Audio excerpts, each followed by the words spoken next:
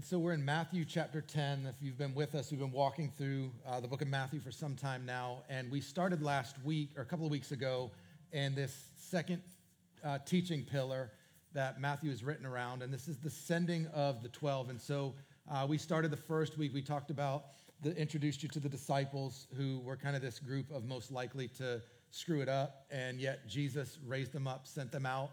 And then last week we began to introduce you to the mission. We talked about the person of peace, if you remember that, and what to do when you come into a village. And then now we're going to get into, Jesus is going to continue this conversation. And I think back to when we moved back here. We lived in North Carolina, and then in 2005, my wife Jen and I and our oldest daughter Kendall moved to Canada, and we moved just outside of Toronto and planted a church there. Didn't know a soul. Just said, let's go move to a city we've never been to and start a church. Sounds like a great idea. And so we did that in 2005. And then after about 6 years there, we loved being there, but we began to wrestle with, is God done with us here?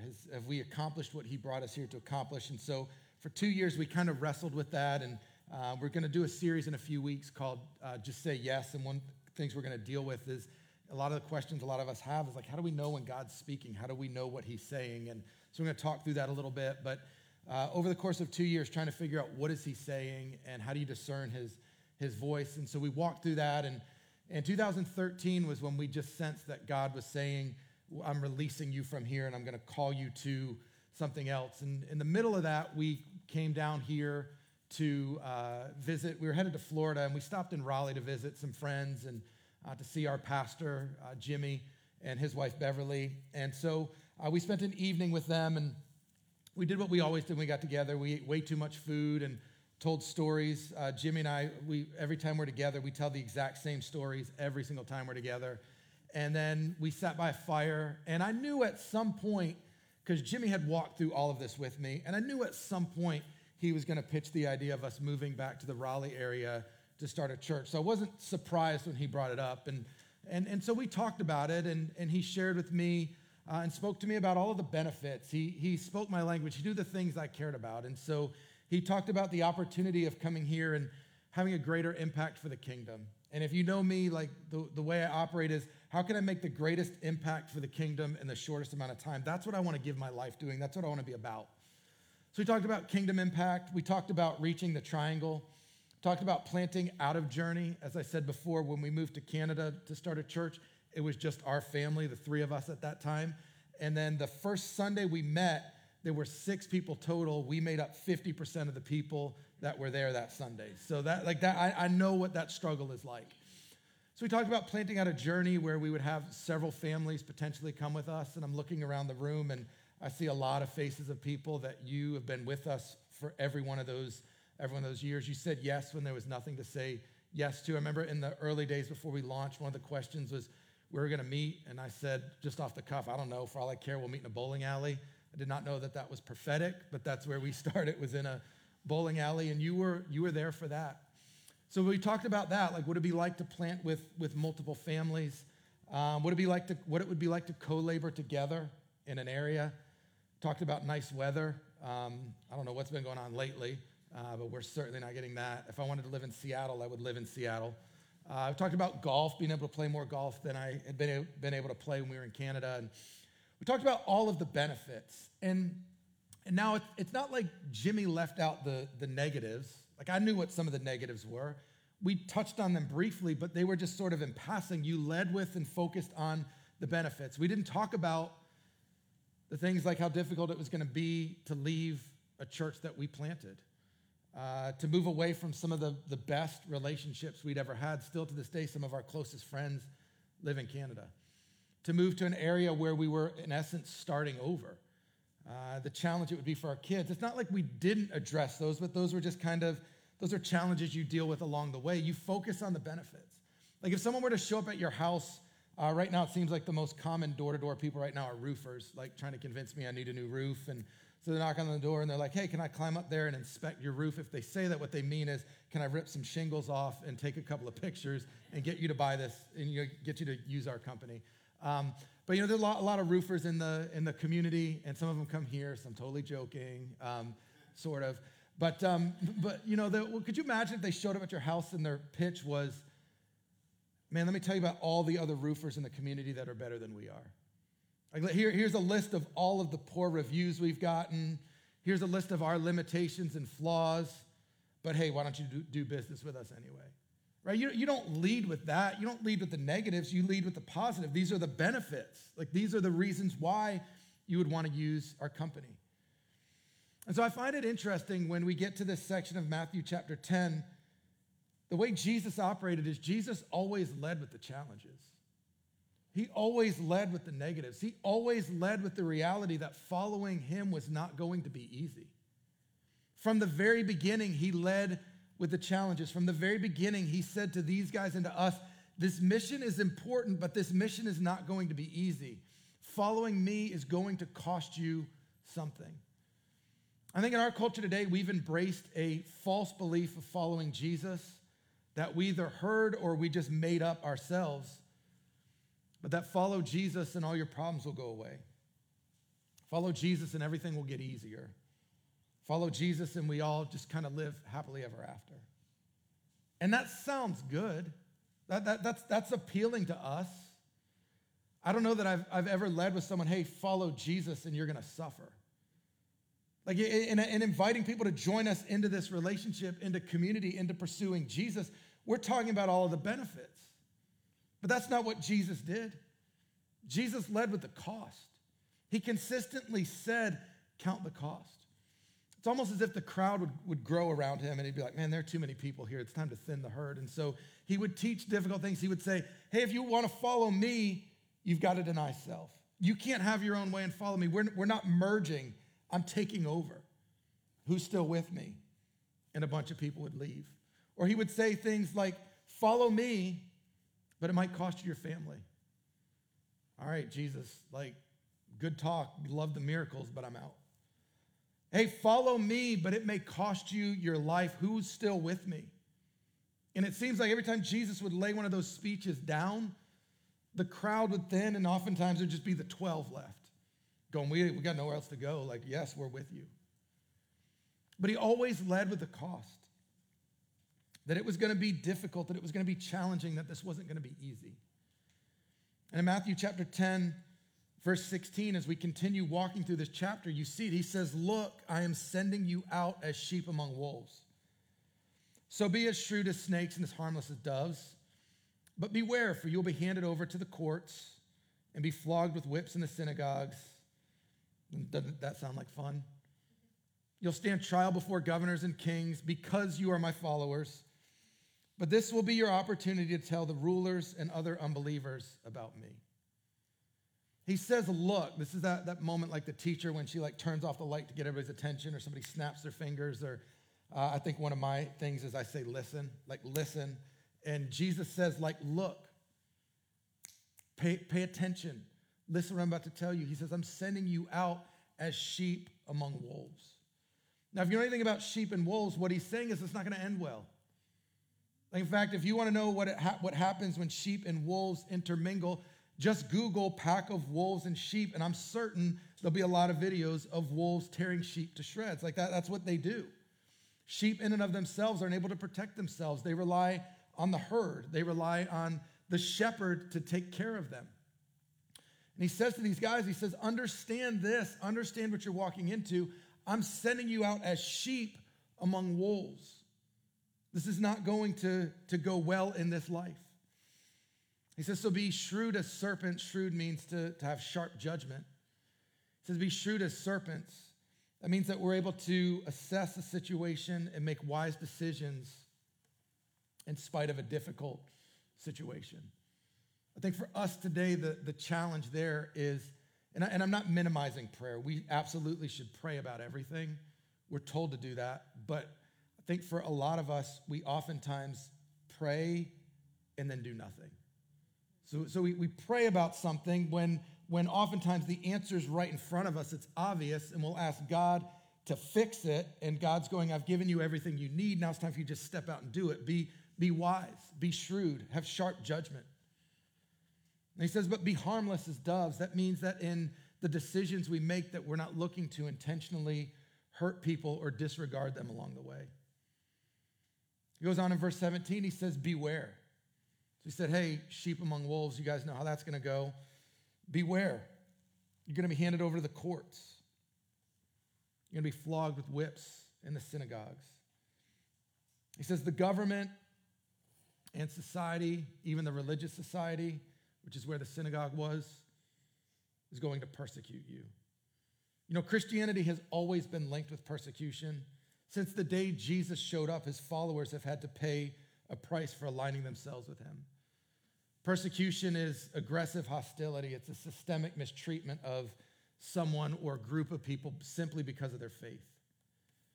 And the early church experienced great persecution, maybe more extreme persecution than any generation or any society has ever experienced it. For the first 300 years, Christianity was seen as a hostile enemy that was to be destroyed. In fact, it wasn't until 325 when Constantine nationalized Christianity that persecution began to slow down. But they suffered extreme persecution. For those early followers, Christianity was always illegal. They were forced to meet underground in homes under the cover of darkness. They were imprisoned, they were beaten, impaled on spears, crucified, beheaded, cut in half, clubbed to death. If you read some of the ancient descriptions of what took place, a lot of what happened was just simply done for sport and general amusement, as they would burn followers of Jesus at the stake, specifically at night to illuminate the darkness. Like having a gathering of people and you need a night light. Well, here, let's find some followers of Jesus, let's string them up and let's burn them, and we'll let their burning carcasses ignite and light up the night. There's stories of Christians where they would take animal hides and put them on them and allow dogs to tear them to shreds. Like, this is what happened. This is the cost. Jesus said, following me isn't going to be easy. He says, this is what you're up against. You may be separated from your family. You may be imprisoned. You may be beaten. You may even die because you're following me. And we may not experience that today in our culture, but in parts of the world that happens still today. Countries like North Korea, Afghanistan, Vietnam, China, just to name a few.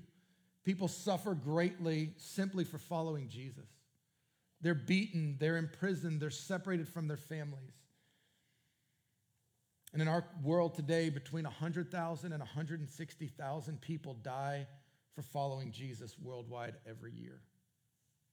Over 100,000 people in our world this year will die simply because they're following Jesus. Now, again, we don't experience that. We experience some levels of persecution. I would categorize our persecution in our culture today as probably no more than inconvenient at best.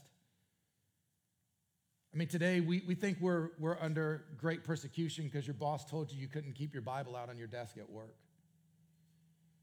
There are people who are in prison for years who are being beheaded in this world today because of their faith, but hey, I'm being persecuted because I can't open the staff meeting in prayer. Like, we're experiencing a very mild, inconvenient level of persecution, but Jesus said, regardless, you're going to experience suffering. That's a part of following me, and he leads with that. It's not like, hey, here are all the benefits. Oh, and by the way, here's the fine print of the challenges you might experience. He leads with the challenges. He goes on in verse 19, he says, when you are arrested, don't worry about how to respond or what to say. God will give you the right words at the right time. For it is not you who will be speaking, it will be the Spirit of your Father speaking through you. So it says when you're arrested, don't worry. Now, usually don't worry means some good news. Like when you're arrested, don't worry. They won't keep you there. Don't worry, God will deliver you. Don't worry, you'll be freed. Don't worry, you won't suffer. But that's not what it says, is it? It says when you're arrested, don't worry about how to respond or what to say. God will give you the words to speak. You know, Jesus never promised you and I deliverance. He just promised us his presence. That regardless of what we may be experiencing, regardless of what we may be walking through, that he is going to be there and he is going to be present and we won't walk through it alone. The Holy Spirit is given to us to lead us, to guide us, to direct us. If you're a follower of Jesus, you have the Holy Spirit living in you right now. The Spirit of Jesus is living in you. And the Spirit is moving and leading and guiding, and at times will give us the words to say. Even in life, there are moments where we're meeting with someone and we say something and we leave and we think, man, that was so profound. I can't believe I said that. And it's like, well, it wasn't you.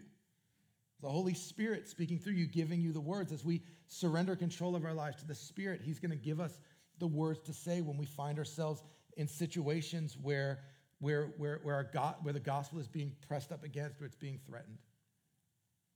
He goes on in verse 21 and says, a brother will betray his brother to death. A father will betray his own child, and children will rebel against their parents and cause them to be killed. And all nations will hate you because you're my followers, but everyone who endures to the end will be saved. When you're persecuted in one town, flee to the next. I tell you the truth, the Son of Man will return before you have reached all the towns of Israel. Back in verse 21, a brother will betray brother to death. A father will betray his own child. Children will rebel against their parents and cause them to be killed. This is not the rah-rah speech that you would be fired up about signing up for. Like Jesus is laying it all out there.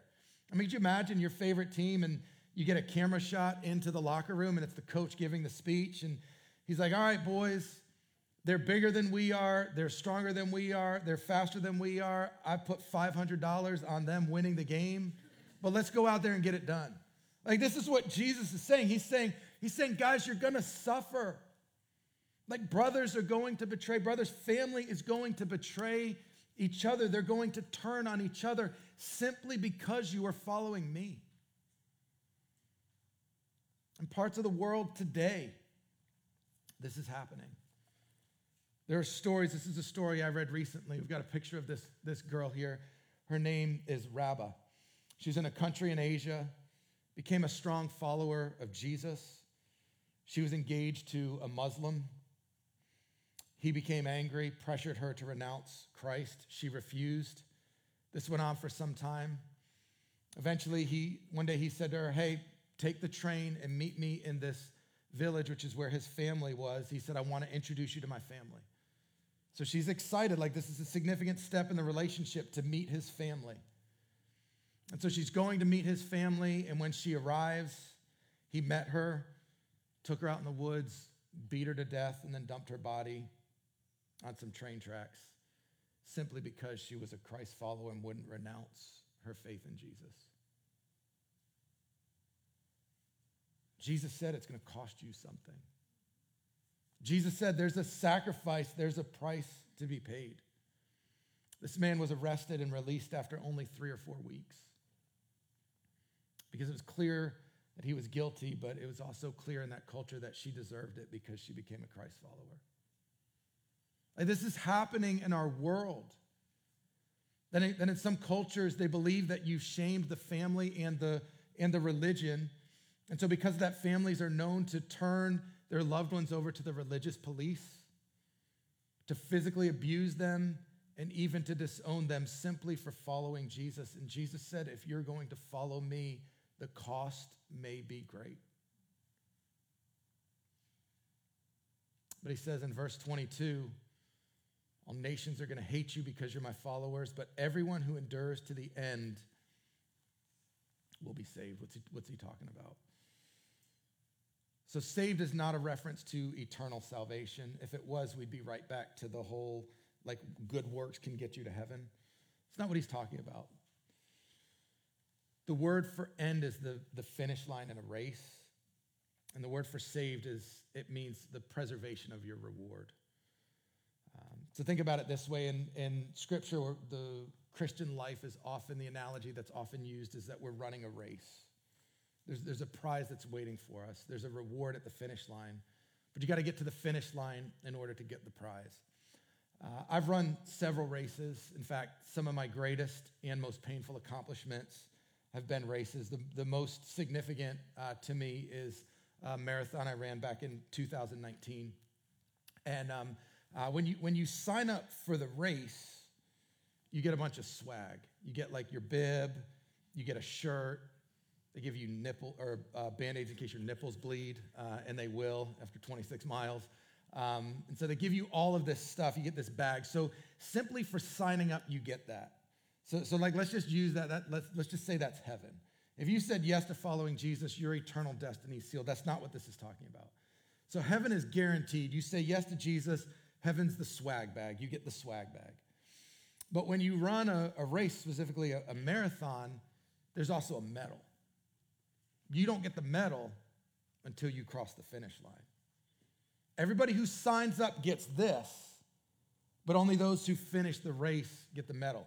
So you could quit after 3 miles. You could quit after 6 miles, which I thought about, after 10 miles, which I thought about, after 16 miles, which I was trying to fake a heart attack or fall into the river, or even after 20 miles. But if you don't finish the race, you don't get the medal. So in the context of eternity, our eternal destiny is sealed, but Scripture teaches that there are crowns that are waiting for us. There are rewards that are waiting for us in addition to experiencing all of the glories of heaven. That there are things that we accomplish in this life that will have eternal value. That this reward is a reward that we will be given simply for enduring persecution and enduring to the end. And so Jesus says there's a reward, there's a promise that yes, there's going to be suffering in this life. That in some cultures, in some parts of the world, and maybe eventually here, there could be great suffering. But he says, hang in there, endure. There's a reward for you that's eternal. In the Bible, when it talks about crowns and it talks about rewards, these are all the things that we will cast at Jesus' feet in an act of worship to him. Someone in the first service said, I don't get it. I don't get to keep all that stuff. Like the gold, that should be for me. But when we get to heaven, I think we'll see it differently. But that's stuff that we get to cast at Jesus' feet in an act of worship. And he says, everyone who endures to the end will be saved. Their reward will be preserved. And he goes on and he says, verse 23, when you are persecuted in one town, flee to the next.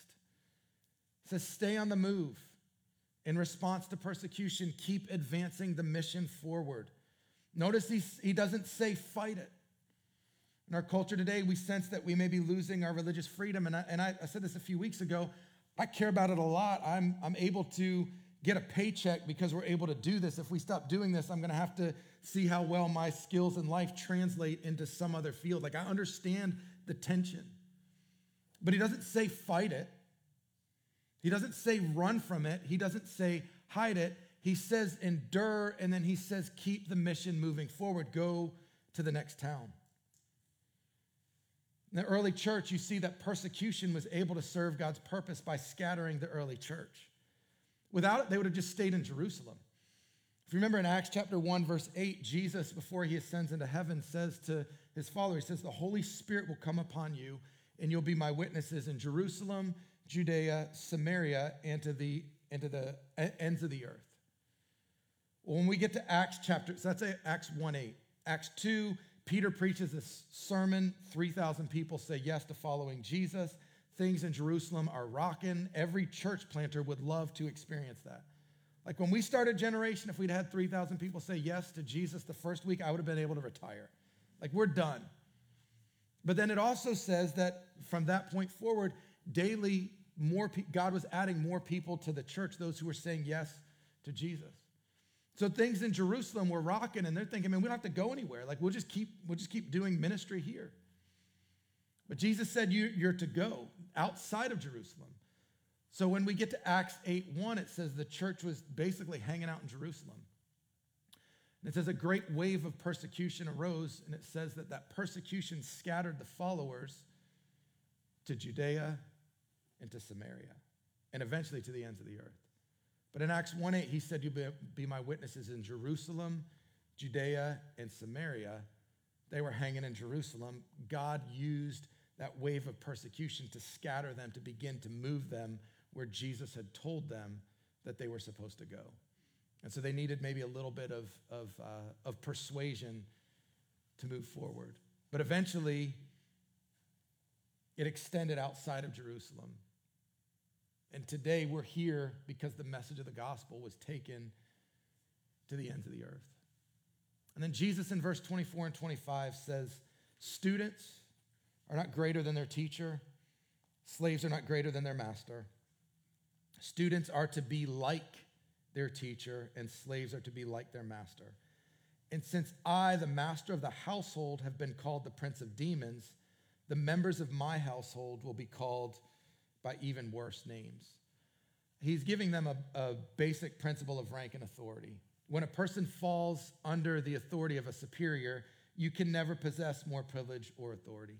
Just think about it in terms of your job. You've got a boss, and I know how it goes. You can do your boss's job way better than he can, right? Like you know the industry better, you know how to manage people better. Every decision he makes, you do differently and you do better. And it's so much easier to see how to do his job when you're not sitting in that seat. But you got a boss, and you're here, and you know you're more qualified than he is, but as long as that pecking order is set, as long as that totem pole exists, you're never going to be able to have more influence than he does. You're never going to be able to be more superior than he is. If you want to, you've got to leave. You got to get a promotion to jump him, or you got to go somewhere else. Jesus is saying, as long as the master and the teacher the teacher and the student relationship is intact, the student can never surpass the teacher.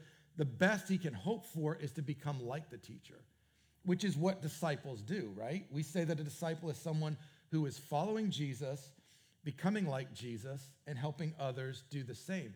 Jesus is telling them that your goal should simply be to become like him. Ephesians 5:2, we're told to follow the example of Christ. So if Jesus is the master, if Jesus is the teacher, our goal should simply be to become like him and to live the life he's living. And so he puts it out there and says, if you live the way I did, you're going to experience what I experienced.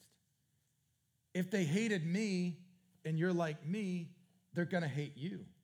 If they opposed me, why would you expect something else? And one of the challenges we have is we want to live the life Jesus lived, but we don't want to suffer the way Jesus suffered. I want to be like Jesus as much as I possibly can without being inconvenienced. Like Jesus, I'm all in on following you unless it costs something, which is exactly what was happening in the crowds around Jesus as he's teaching. We're all in on the miracles. Man, you're going to raise the dead? Yeah, sign me up to be a part of that. You're going to feed thousands of people with just a boy's lunch? I want to see that one. Heal leprosy? Have blind people see? Yes, I want to see all of that. I want to experience all of that. Oh, but it's going to cost me something? I'm good. Jesus said, if you're going to follow me, if you're going to be like me, you have to expect to be treated the way I was treated. And for you and I today, following Jesus has already had to cost us something. Right now, it may not cost us our life, but it's costing us something. In fact, if following Jesus hasn't cost you anything to this point, I would tell you you're probably not following Jesus. It's going to cost us today things like our comfort, our security. It's going to cost us financially. Simply if you follow the biblical teaching of tithing, if you make the same amount of money as somebody else and you follow the biblical principle of tithing, you're already 10% less than what they have. There's a sacrifice that's involved that comes with following him. It's going to cost us our plans and our desires. It may cost us our reputation. One day it may cost you or me my job. It may cost us our safety, our health. One day it may even cost us our lives. And as our culture moves further and further away from God, as our society and government become less and less favorable to the church, we need to be aware of and have sharp judgment to know how to respond. And we can take some level of comfort in knowing that Jesus promised us it was going to happen. And so how do we move? How do we function? How do we operate? Well, I think there are two things you see in here that can help us significantly. Number one is, regardless of what following Jesus is going to cost you, number one is you've got to focus your attention on Jesus. In Hebrews 12, it talks about running this race in life. And then how do we do that? Verse 2, it says, we do that by keeping our eyes on Jesus, the champion who initiates and perfects our faith. Because the joy awaiting him, he endured the cross, disregarded the shame. Now he is seated in the place of honor besides God's throne. Think of all the hostility he endured from sinful people, then you won't become weary and give up. It says we do this by keeping our eyes on Jesus. That Jesus is our focus. And listen, in life, whatever you focus on becomes your source. Whatever you focus on is what fuels you. Think of some of the best athletes of all time. They were known to just have laser focus. Think of Tom Brady, whether you like him or not, that guy is incredibly focused. You look at who he was when he came out of college, you look at who he is now, he's in better shape than he was 20 years ago. The guy is completely zoned in and laser focused on winning. Tiger Woods, who I think is the greatest golfer to ever live, Tiger Woods was focused. In fact, when he started playing, when he came onto the scene, he had this mentality that no one else had ever had. His focus was on the 4 major tournaments every year, and his schedule, his calendar, everything was built around that. He was laser focused on what he wanted to accomplish. Michael Jordan was another one, laser focused on beating the Pistons, on winning the championship, on winning another one. And it was their focus that fueled them. And what you and I focus on will be our source. It's what fuels us. And what you and I focus on will also determine what we say yes and no to.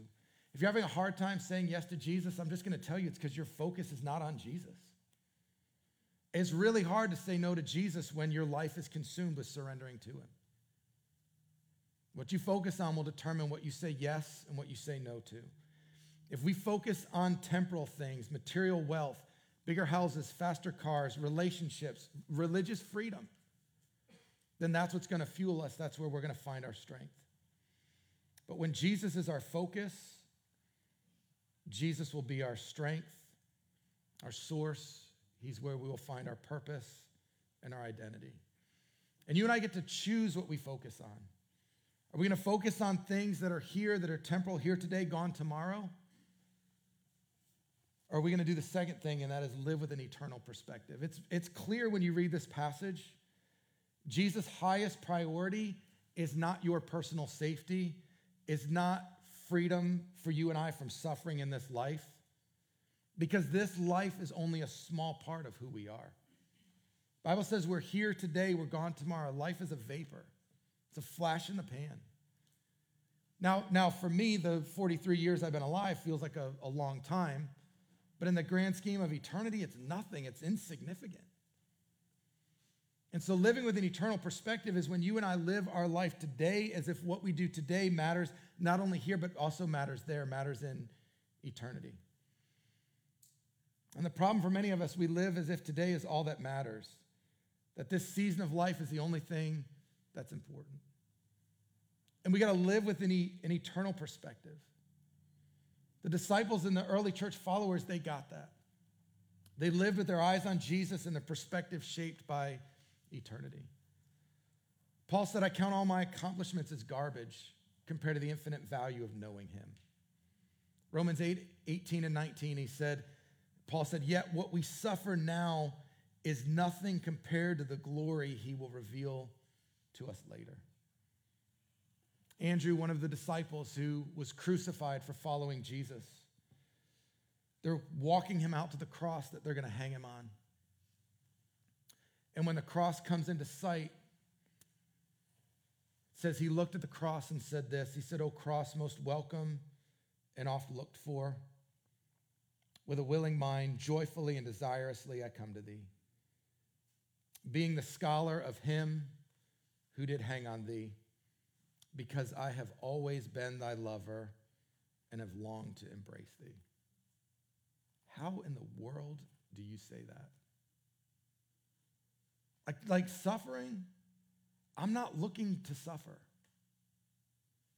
Like one day, may I have to give my life because I'm a follower of Jesus? Maybe, but I'm not looking for that to be today. But these guys lived with such a perspective shaped by eternity. That Andrew, as he's hanging on the cross, it says that for 3 days he hung there. And as people were walking by, he continued to talk about Jesus and tell them about Jesus. With his dying breath, he was telling people the good news of the message of the gospel. They lived with an eternal perspective. For you and I today, we may not experience persecution like they did, but there are certainly signs that we may be moving in that direction. Honestly, in our lifetime, it's likely to change. We're likely going to see some of our freedom stripped from us.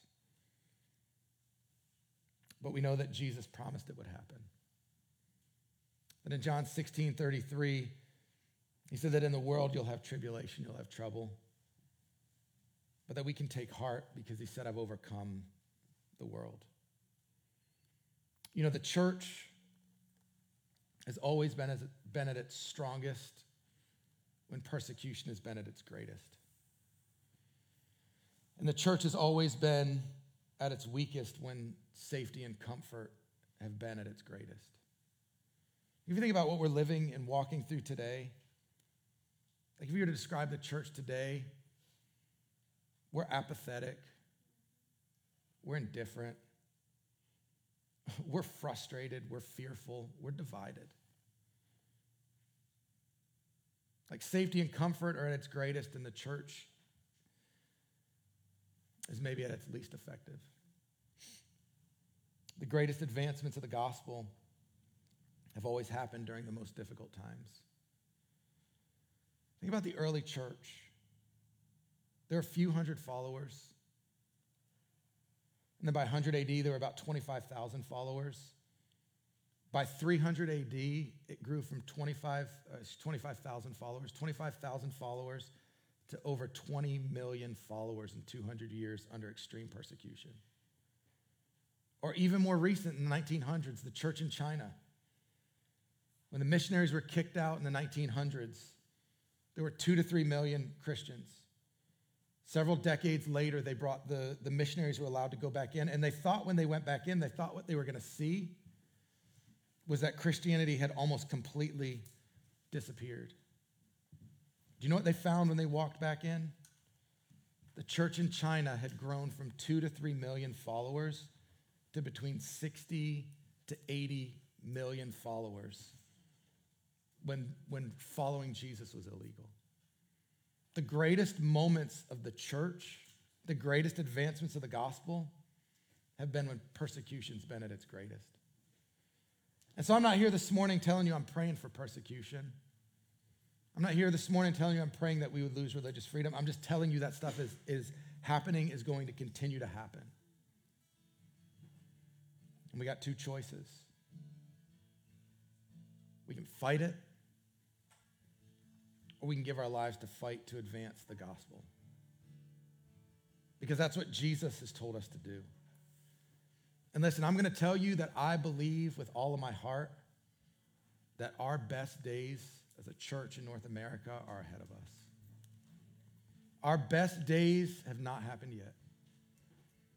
That regardless of what we may lose, we're going to see gains for the kingdom. Because Jesus promised it would happen. In Matthew 16, Jesus said, I will build my church and the gates of hell will not prevail against it. Jesus said, I will build my church. I'm not going to stop it. And the gates of hell will not prevail against it. He says, I won't stop it, and Satan can't stop it. No matter how much he would like to, no matter how difficult it becomes, no matter how much persecution we experience, it will not stop the advancement of the gospel because Jesus has promised us that the gates of hell cannot prevail against it. The only question for us is, are we going to accept the responsibility that we have as ambassadors to be the light, to bring the gospel to people who are far from God? Would you stand with me? Father, we come before you. We are ambassadors. We are servants. We're going to take the gospel into the lives of people who are far from you. That persecution is not going to stop us. Suffering in this life is not going to stop us. We have hope because you're with us. And we're going to follow you.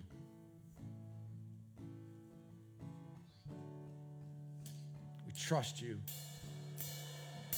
And we thank you for inviting us into your mission.